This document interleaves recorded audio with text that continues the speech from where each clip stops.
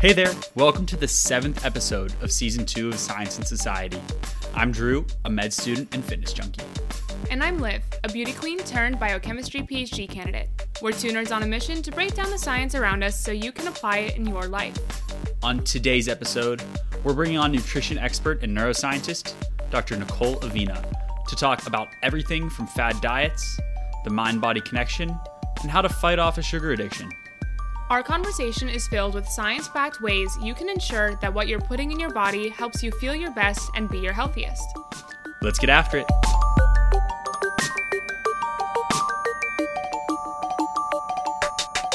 Dr. Nicole Avena is a research neuroscientist and expert in the fields of nutrition, diet, and addiction, with a special focus on nutrition during early life and pregnancy. Her research achievements have been honored by awards from several groups, including the New York Academy of Sciences, the American Psychological Association, and the National Institute on Drug Abuse. Dr. Avena has written several books and appears regularly as a science expert on The Dr. Oz Show, Good Day New York, and The Doctors, as well as many other news programs. Her work has been featured in Bloomberg Businessweek, Time Magazine for Kids, The New York Times, Shape, Men's Health, Details, and many other periodicals. Dr. Avena is a member of the Penguin Random House Speakers Bureau. She has the number 2 most watched TED Health Talk, How Sugar Affects Your Brain. Hi, Dr. Avena. That was a phenomenal and extremely impressive bio. Welcome to the show. Oh, thanks so much. I'm glad to be here to talk with you guys. So before we really dig into what you're currently doing, I kind of want to take a couple steps back into your past and ask you what motivated you to pursue a PhD in neuroscience and psychology. And then once you had that PhD, how did that transform into the work you're doing now? Well, it was kind of a interesting, a bit serendipitous way in which I found myself getting a PhD. I was doing undergraduate research in a laboratory in the psychology department, and I kind of thought I might want to be a social worker or a psychologist. I wasn't really sure. I was interested in helping people and understanding behavior. And the lab that I decided to do some research in, just to get some research experience, was actually a neuroscience lab. And they were studying the brain and brain mechanisms that regulated autistic behaviors. And so I got really interested in the brain and understanding how it played a role in behavior, more so than I did, I think, psychology at the time. And so I decided to look into graduate programs in neuroscience. And at the time, it was a bit, this is going back like 20 years. So at the time, neuroscience wasn't typically its own department. In most departments across the country, in terms of laboratories or universities, it was housed within another discipline, so psychology or something else. So anyway, to make a long story short, I ended up at Princeton in the Department of Psychology, and I was on the neuroscience track. And it was a really great experience, and I'm so glad I did it, because it's just been such a wonderful way to have a career, to kind of change things as I get interested in other things, and it's just opened a lot of opportunities for me. That actually is interesting that you bring up how relatively new neuroscience is. I even think at Northwestern, where we attended undergrad, the neuroscience major was a new major when we started. I think it was in its second year. So this would have been, I think 2015 was the first year they offered it, something like that. So it is really cool how much more we've developed really in the last couple decades in that field. Yeah, it's become really its own entity, which I think is important. One of the things that, prior to that, people would major in physiological psychology or behavioral neuroscience. Those were kind of the buzzwords that were really code for what ultimately became the neuroscience section of psychology, I think. Yeah, absolutely. So now that we kind of know what got you here, let's talk about what you do, which is actually really, really fascinating. There's so much to talk about. But I think I'll start big picture and just kind of ask you, just in general, you study both food to some extent and, of course, neuroscience and psychology. But those two obviously come together quite a bit. So what is the relationship between food and the food we eat and our mind? Why do those things even really kind of meet at some point in science? Well, I got interested in that aspect of it back in graduate school when I was starting to think about what I was going to do for my dissertation. And one of the things that I thought was really interesting was that we were, hearing so much in the media about the obesity epidemic. And, this was something that was becoming a real public health issue. People were starting to talk about it. We talk about it all the time now, but it was sort of new in the sense that, we didn't hear it as much as we do now. And one of the things that I thought was really interesting was that many people would talk about how they felt compelled to eat sugars that are rich in carbohydrates in the way that people sometimes feel compelled to use drugs and alcohol. And so it kind of got us thinking, well, maybe there's this overlap between the types of foods that people tend to overeat, these highly processed foods that we find typically now in our modern food environment, and how they're impacting the brain. Maybe they're impacting the brain differently than fruits and vegetables and, beans and protein and things like that. And so that's really where the idea started, to see, if food could be addictive, essentially, in the way that we know drugs and alcohol can be addictive. And so that's ultimately where I ended up in terms of a dissertation project, was to develop an animal model to test whether or not sugar could be addictive. And from there, we ended up basically doing a series of experiments and published a bunch of papers around this whole idea to test whether or not different types of foods that contain sugars and these other ingredients that we see in our modern food environment can meet the criteria for addiction, according to the American Psychiatric Association.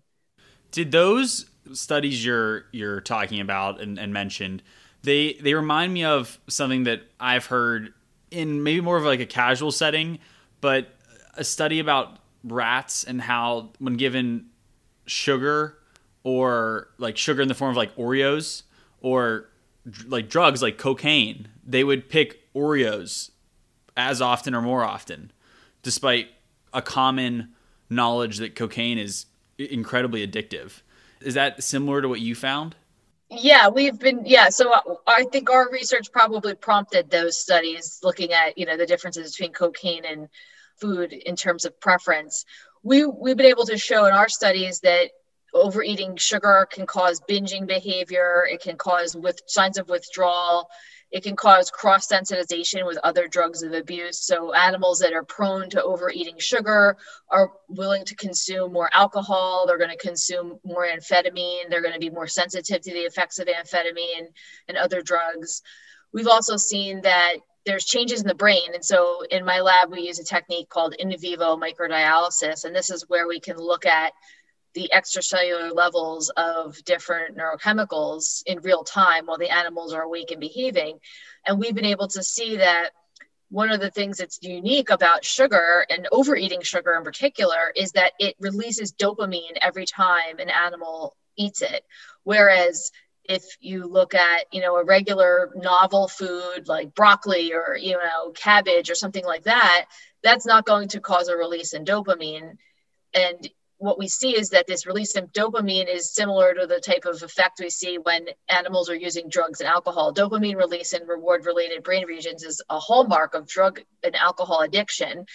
And what we've been able to demonstrate is that we can see it with food as well. And so we've been able to show that the criteria that the American Psychiatric Association have for classifying something as being a substance of abuse have all been met when that substance of abuse is a food. And so that's really, kind of where I got started. And interestingly enough, I thought it was a dissertation project and it would end, but, it's still going on. It's been 15 years since I graduated and it's still happening. I'm still working on it. So it's kind of fun to do something and start an area of research that you don't necessarily have to finish when you finish graduate school. That is really cool, and something that I'm sure a lot of people will benefit from as you learn more and are able to share those results. I just think about my own life with eating something that's like sugary and sweet, dessert-like, or eating something that's more like natural and, doesn't have that same like sugar or even artificialness to it. And I'm thinking about how I could go just pound a bag of chips or eat a pint of ice cream, like no problem. And that, you feel good as you're eating it, but afterwards, not anything that's even sociological, but just from a physiological perspective, I feel kind of crappy the day after. I feel like slower after like eating a lot of like sugar or maybe even like high fat foods, to be honest. Whereas if I'm consistently eating things that are, more natural, less sugary, over maybe not like a given meal, but over time, days, weeks, months, I feel better overall. Have you come across any research in your journey thus far that can compare and contrast those two feelings from like a neurochemical perspective? Yeah, it has to do really with the highs and the lows of dopamine and some other neurotransmitters. And so when you're eating a diet that's, highly processed, filled with added sugars and fats and just essentially not very healthy, what ends up happening is you go through these cycles where you're releasing dopamine in response to this large amount of sugar. And then that's going to be followed by a decrease in dopamine. That's going to mean that the receptors for dopamine are going to be less available than they were because there's so much dopamine flooding these synapses. That's also going to mean that, your blood sugar levels are going to rise. That's going to alter your insulin levels, which is going to have an impact on your dopamine levels. So it's this whole cascade of like neurochemical and hormonal events that occurs when you're eating like that on a regular basis. And it essentially is like a yo-yo diet. I mean, people often talk about yo-yo dieting as this idea that people will be restricting themselves and then overeating and restricting. But I tend to think of yo-yo dieting as what happens when people, are eating these highly processed diets and their brain chemicals and their hormones are simply yo-yoing back and forth in response.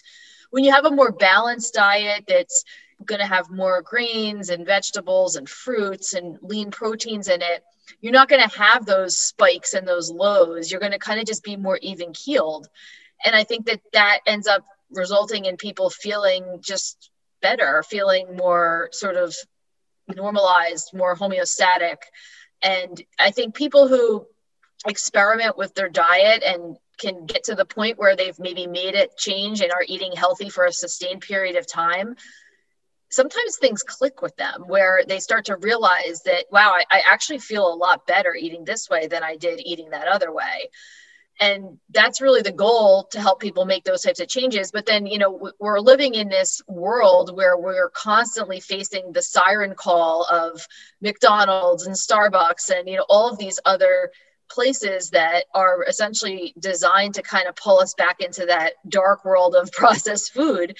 And so people sometimes are doing great and eating healthy and they're feeling wonderful. And then they kind of get pulled back in and it can be difficult to pull themselves back out. So that's where the struggle really lies, I think, for most people these days, is trying to find that happy medium where they can eat a relatively healthy diet and have some of these sweet treats and other processed foods maybe once in a while, but not have it pull them back into that, dark side of things.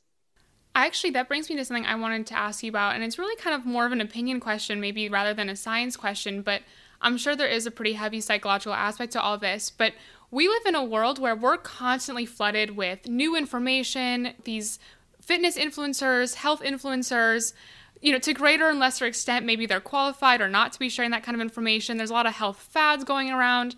I mean, I can name a couple diets just off the top of my head, like keto, paleo, there's veganism, there's all these different options, there's intermittent fasting, and some of them are well founded by some sort of research, but other things kind of just come out of nowhere, right? So how do you think that influences people's psychology and kind of their approach to dieting and health and lifestyle when we're constantly bombarded with new information? A lot of the times it's actually conflicting information too.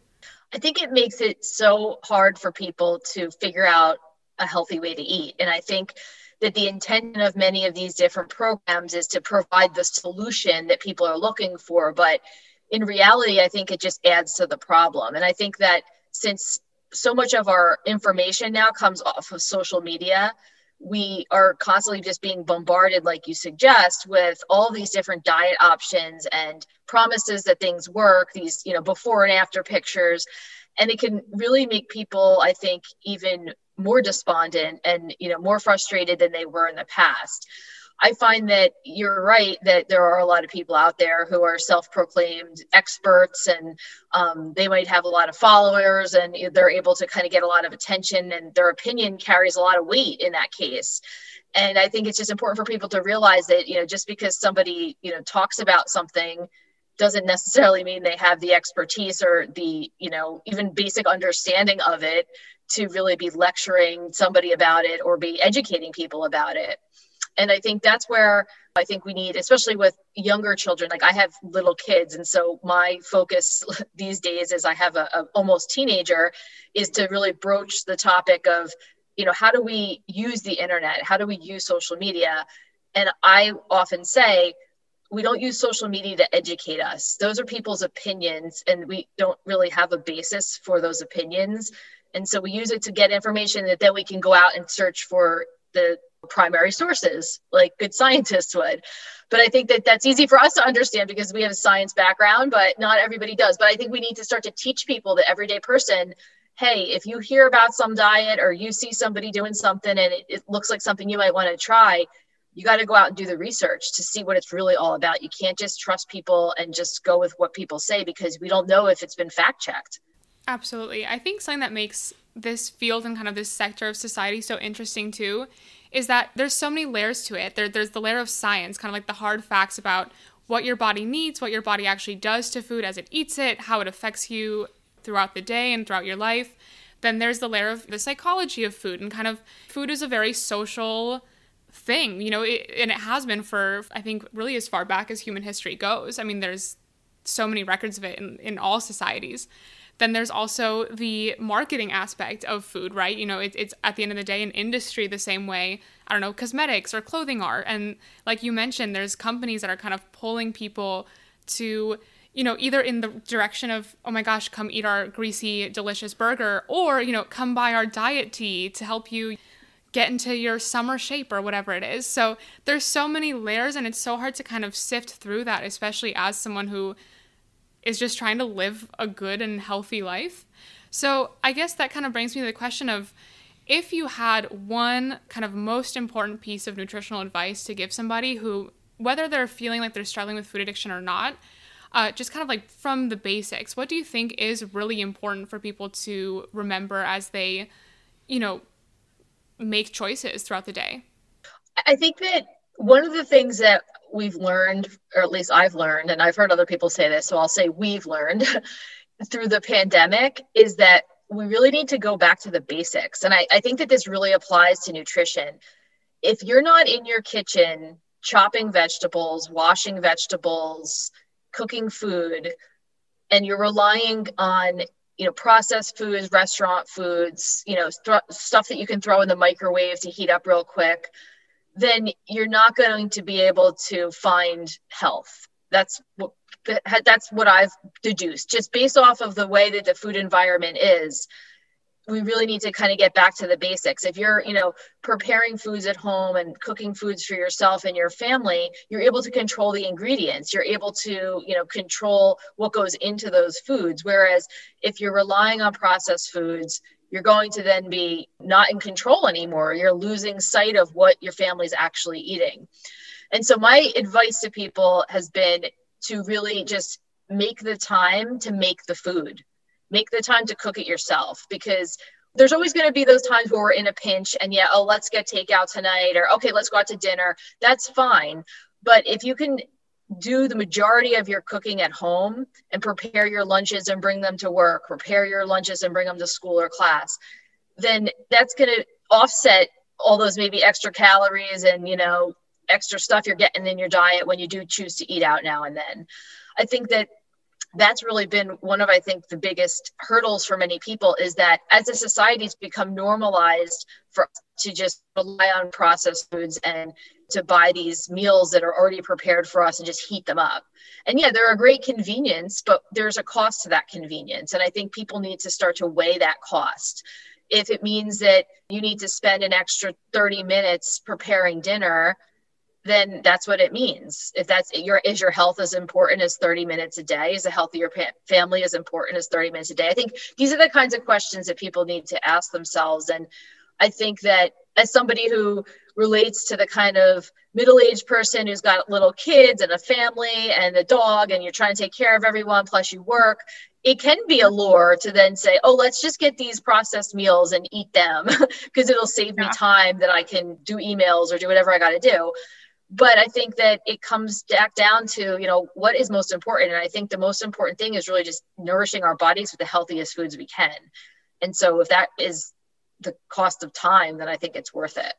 I love that answer. Absolutely. It's something that I've heard time and time again, that, the old adage that health is wealth. And at the end of the day, like, your investment in your health is so important. And those 30 minutes a day, or, maybe on Sunday, you meal prep lunches for the week or something, it doesn't have to be fancy either. It could be simple. And I think that's what people sometimes miss about it. Yeah. And any good habit, it's about repetition, doing it over and over. And as soon as we build it into our daily lives, it becomes easier. At first, it's like, oh, I'm giving up 30 minutes.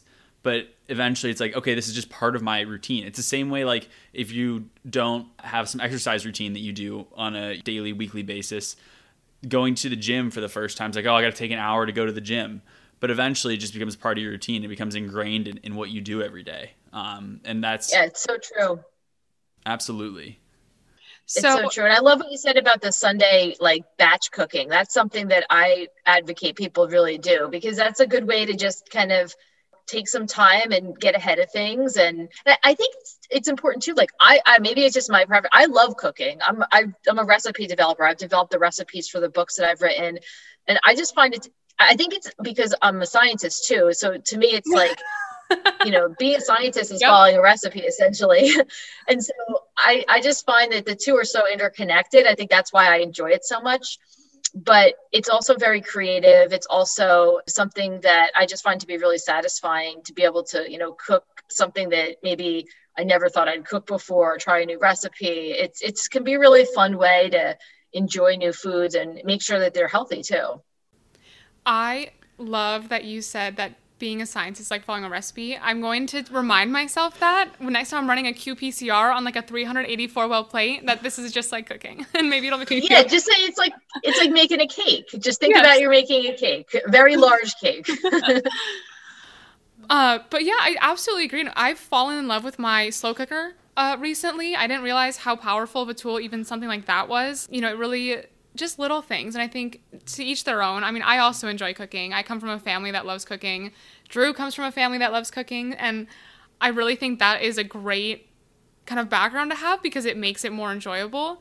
But yeah, I think it really comes down to pretty simple choices and things we can do to kind of prevent ourselves from going off the deep end, and not to end on I don't want to end on this tone, so hopefully we'll swing it back in the good direction here. But I do kind of want to ask about some of your research that you have done on people who struggle with food addiction to the point where they develop an eating disorder, and a binge eating disorder specifically. So, we kind of talked about the different neuropsychological pathways that are involved with food and things like that. So what happens when those things just go so wrong, and those people really kind of get stuck in a place where they can't help themselves, and it kind of becomes this battle with, food is something we need, but we also need to be able to have control over it. So what happens when people lose control? Yeah, there's a couple things that happen. And I think with food addiction, it's been such a new concept. I mean, it's really only come about in the last 15 years or so that we've been studying it. And it's been a little bit more difficult for people because there's no diagnostic code for it yet. It's not considered a psychiatric condition by the DSM or the AMA. So it's been a little bit difficult for people who do meet the criteria for having a food addiction to kind of get treatment, because the average primary care physician isn't being trained about food addiction in medical school or learning about it. They're, learning about it through their experience and through, additional research that they may do. But there are options. There's been a lot of treatment programs, treatment ideas that have been put forth in the research on how to go about treating food addiction. We've done a lot of research in this area, and it models what you would expect to see with drug addiction research treatment.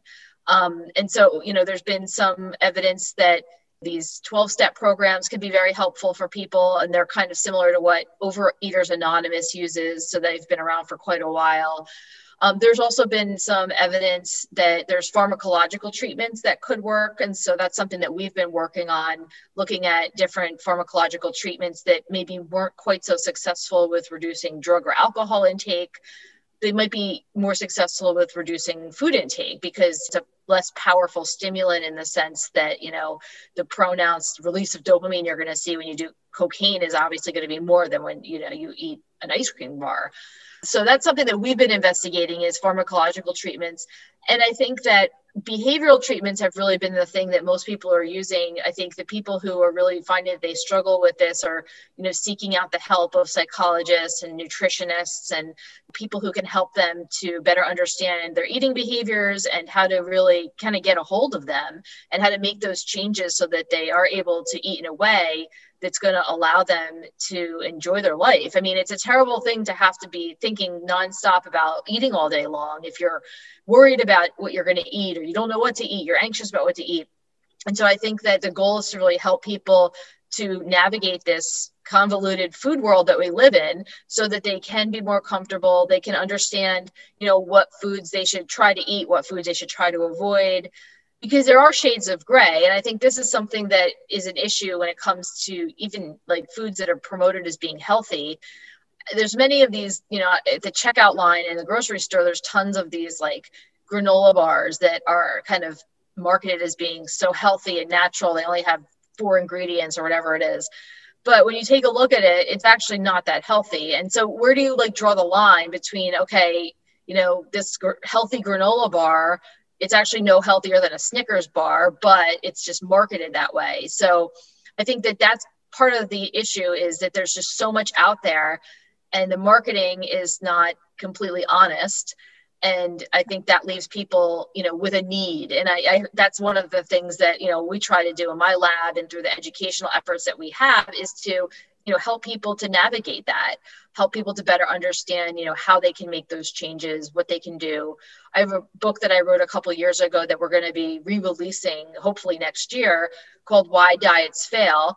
And in that book, we talk all about the research behind sugar addiction, what's the science saying, and then what people can do if they feel like they are addicted to sugar. How do they get off of it? How do they identify where it is in their diet? How do they make those changes? I really think education in nutrition is so important. I remember, we got some growing up. I don't know if Pennsylvania does the same thing that Illinois does, but when I was growing up in the public school system, we learned about the plate. I don't know if that was like a national thing or if that was a state thing that, like half of your plate was supposed to be this and like a quarter of it was supposed to be fruits and veggies or something like that. And there was this breakdown of what to put on your plate when you have a meal.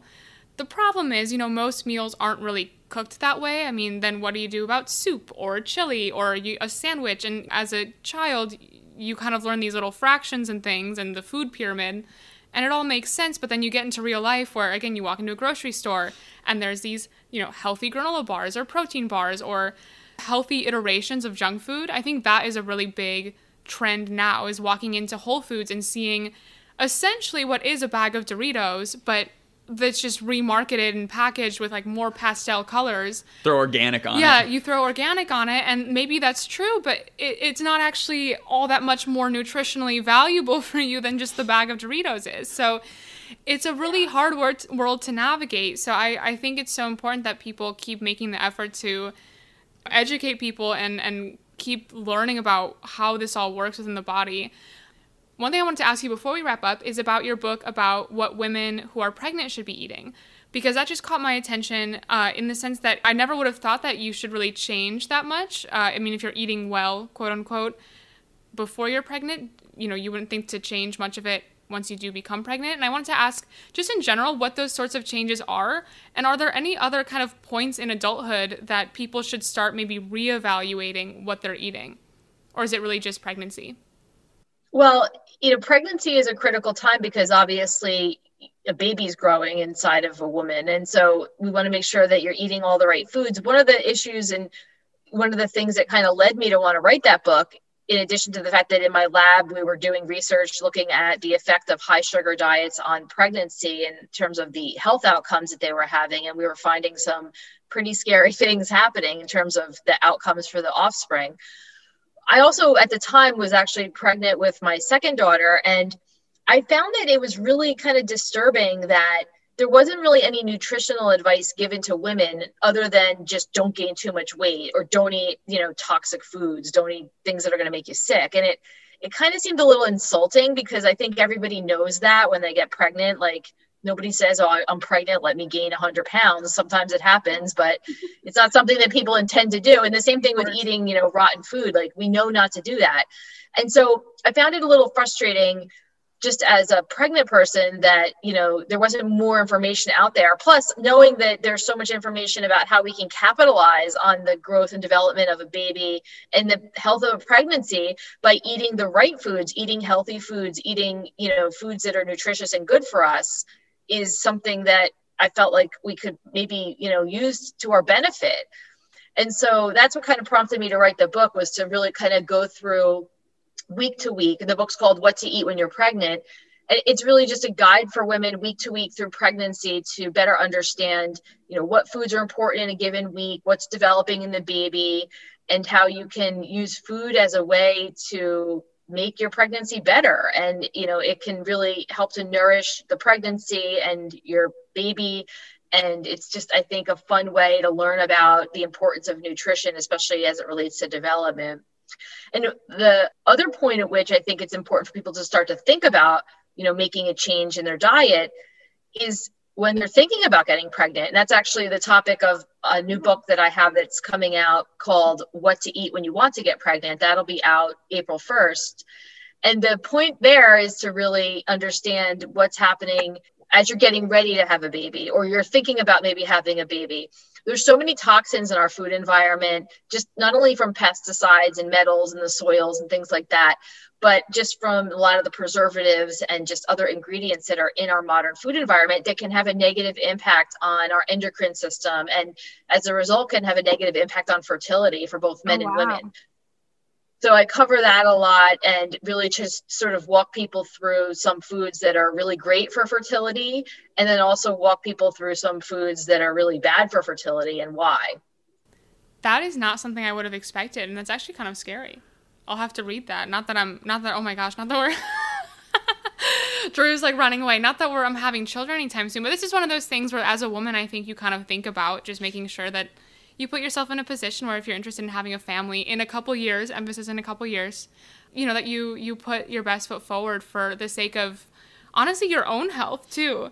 Right. Well, it's true because it doesn't happen overnight. Like if you decide, oh, wait, let's get married and let's have a baby next year. Well, it's going to take some time to make those changes and to, have them be reflected in terms of impacting your fertility. So I recommend, the book for people who are, even if they're just thinking about one day maybe having a baby, just to kind of keep it in the back of your mind about, what are some of the types of foods that can actually be damaging to fertility. And there's been a lot of buzz in the media lately about another book that recently came out that a colleague of mine at Mount Sinai wrote called Countdown. And it's all about how basically sperm counts are diminishing in men. And, she's predicting that we're going to be extinct soon over this because of, the environmental impact on sperm counts. And so I think there's a lot of interest in this, not only from the standpoint of, hey, I want to have a baby, but just from the standpoint of like, hey, I want to remain fertile just in case one day I want to have a baby. Absolutely. And just for health in general, health is wealth, as you said. Absolutely. And for the betterment of our species, I suppose. Yeah, holy cow. Absolutely, yes. Well, Dr. Avina, it has been a pleasure. It's been truly great being able to sit down and chat, and I really enjoyed it. I'm sure Olivia really enjoyed it as well, and we wish you all the best. Okay, thanks. Thanks for having me on. And that is all for this week's episode. You can follow Dr. Avina on Twitter, Facebook, and Instagram at Dr. Nicole Avina, and at www.drnicoleavina.com. She is also a blogger for Psychology Today. To catch our newest releases, upcoming topics, and science shenanigans, you can follow us on Instagram at Science and Society. If you're enjoying our show, leave us a review on Apple Podcasts to help more people find Science and Society. Episode 8, our Season 2 finale episode, is coming your way on April 19th. Peace, love, and as always, science.